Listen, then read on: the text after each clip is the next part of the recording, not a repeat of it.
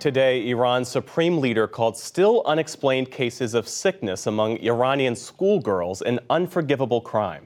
Iranian authorities say in the last 3 months, more than 1,000 girls have fallen ill in more than 100 schools. The incidents occurred as the regime cracked down on national protests and as Iran further accelerated its nuclear program. Nick Schifrin begins with the cases of mysterious illness across that country. They go to study and end up sick. Iranian schoolgirls gasping for air. Some, their symptoms so serious, taken away by ambulance. "We don't want to die," they shout.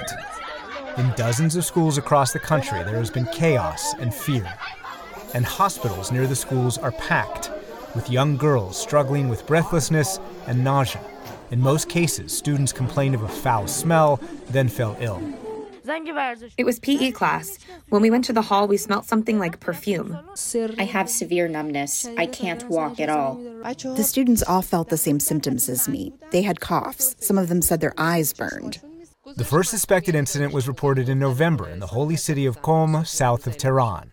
Now, Iranian officials admit suspected cases have spread to more than 20 of Iran's 31 provinces. Angry parents are taking to the streets in videos blurred to protect them from government retribution. This protest outside the Department of Education in Tehran. "The next to be poisoned will be yours," they chant. It's still unknown who or what is responsible. The Iranian regime launched an investigation but has made no arrests or conclusions. Today, Iranian Supreme Leader Ali Khamenei broke his silence, saying those responsible would receive the death penalty.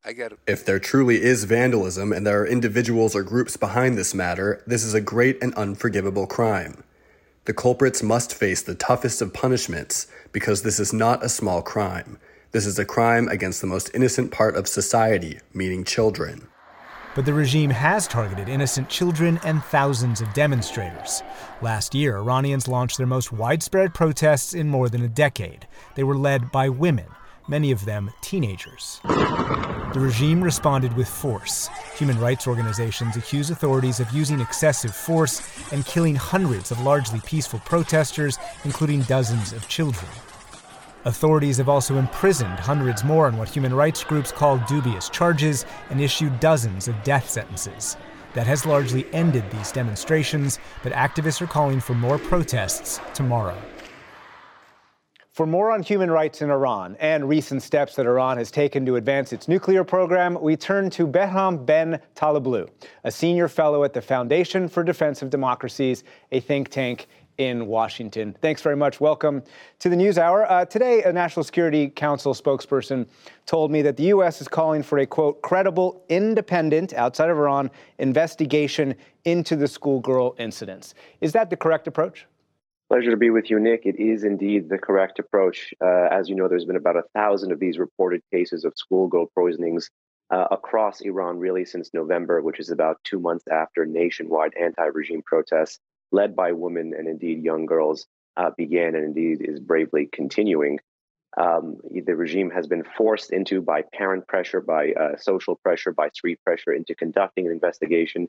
Today, the country's supreme leader talked about those poisonings for the first time ever, but it's highly likely that if there is any investigation by the government of Iran, it may aim to avoid blame or point a finger elsewhere. We'll continue to focus on that story, but I want to switch you to another story, Iran's advancing nuclear program. As you know, the IAEA, the UN's nuclear watchdog, found on an unannounced visit to one of Iran's nuclear sites enriched particles up to 84%. Why is that significant? You know, 84% is just a hop, skip, and a jump away from 90%, which is the purity you need for weapons-grade uranium. And many may remember from about a decade ago, people were trying to stop Iran enriching to any level, 3 to 5% even, on their own territory. What the 2015 nuclear deal tried to lock in and cap was just under that 5%. But really, in the past 2 years, the regime has resumed enrichment to 20% purity, which is considered highly enriched, by the way. And then in April 2021, the month talks actually restarted indirectly with the Biden administration. The regime went to 60% purity, something it threatened to do a decade ago, but never felt comfortable doing until now. 84% is clearly the regime testing the red lines of the West, if you ask me, and perhaps even practicing for a potential future breakout scenario.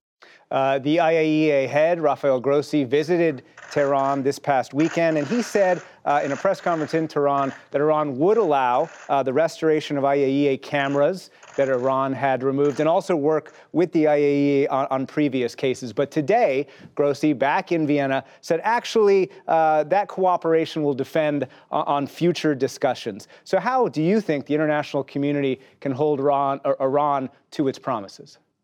Well, the problem with the get-go, as the regime is increasing its nuclear output, both qualitatively and quantitatively, it is actually diminishing much of the monitoring. And in fact, Rafael Grossi, before the IAEA board today, talked about that they still don't know, where Iran is making centrifuge rotors and centrifuge bellows, as well as exact heavy water output, as well as several other technical components that go into the regime's nuclear program that were supposed to be monitored and were supposed to be governed by safeguards. The moment after Grossi departs, you've had a host of Iranian hardline media outlets and people affiliated with the hardline establishment inside Iran talk about how the things Grossi had said were agreed upon were actually not true and walking it back. So it makes sense that Grossi said much of these hinge on Iranian political promises.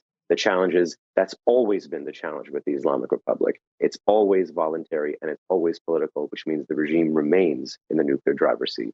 When it comes to U.S. policy, the U.S. has a choice right now whether to censure Iran in front of the IAEA Board of Governors. And overall, the U.S. has argued that it has taken steps to deter Iran and prevent further Iranian attacks, including one on Saudi Arabia. Let's take a listen to the National Security Council staff's top official on the Middle East, Brett McGurk. In the last 2 years, the United States has acted militarily against threats from Iran and its proxies.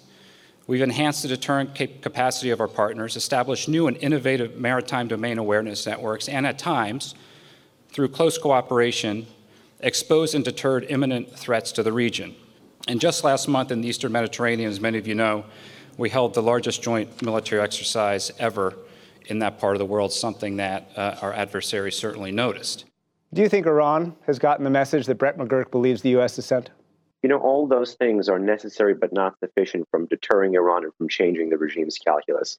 The cadre of men at the helm today are ultra hardline, and the things that they remember are actually the U.S. withdrawal from Iraq, the U.S. withdrawal from Afghanistan, besting America in Syria in recent years, if you will, showing that the regime has greater staying power than the U.S. In the heartland of the Middle East, continuing to find new and innovative ways to proliferate weapons, not just in the Middle East, but as you see now with tightening military ties between Russia and Iran, drone proliferation to the heart of Europe even.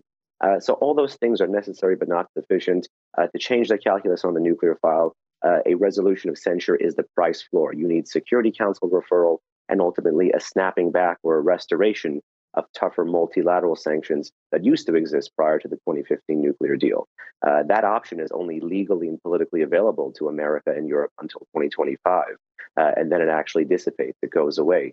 So if increasing military threats by the regime, increasing domestic suppression, and increasing nuclear escalation are not sufficient to trigger that mechanism, my question for the administration is, well, what is? Benham Ben Taleblu, thank you very much. Thank you.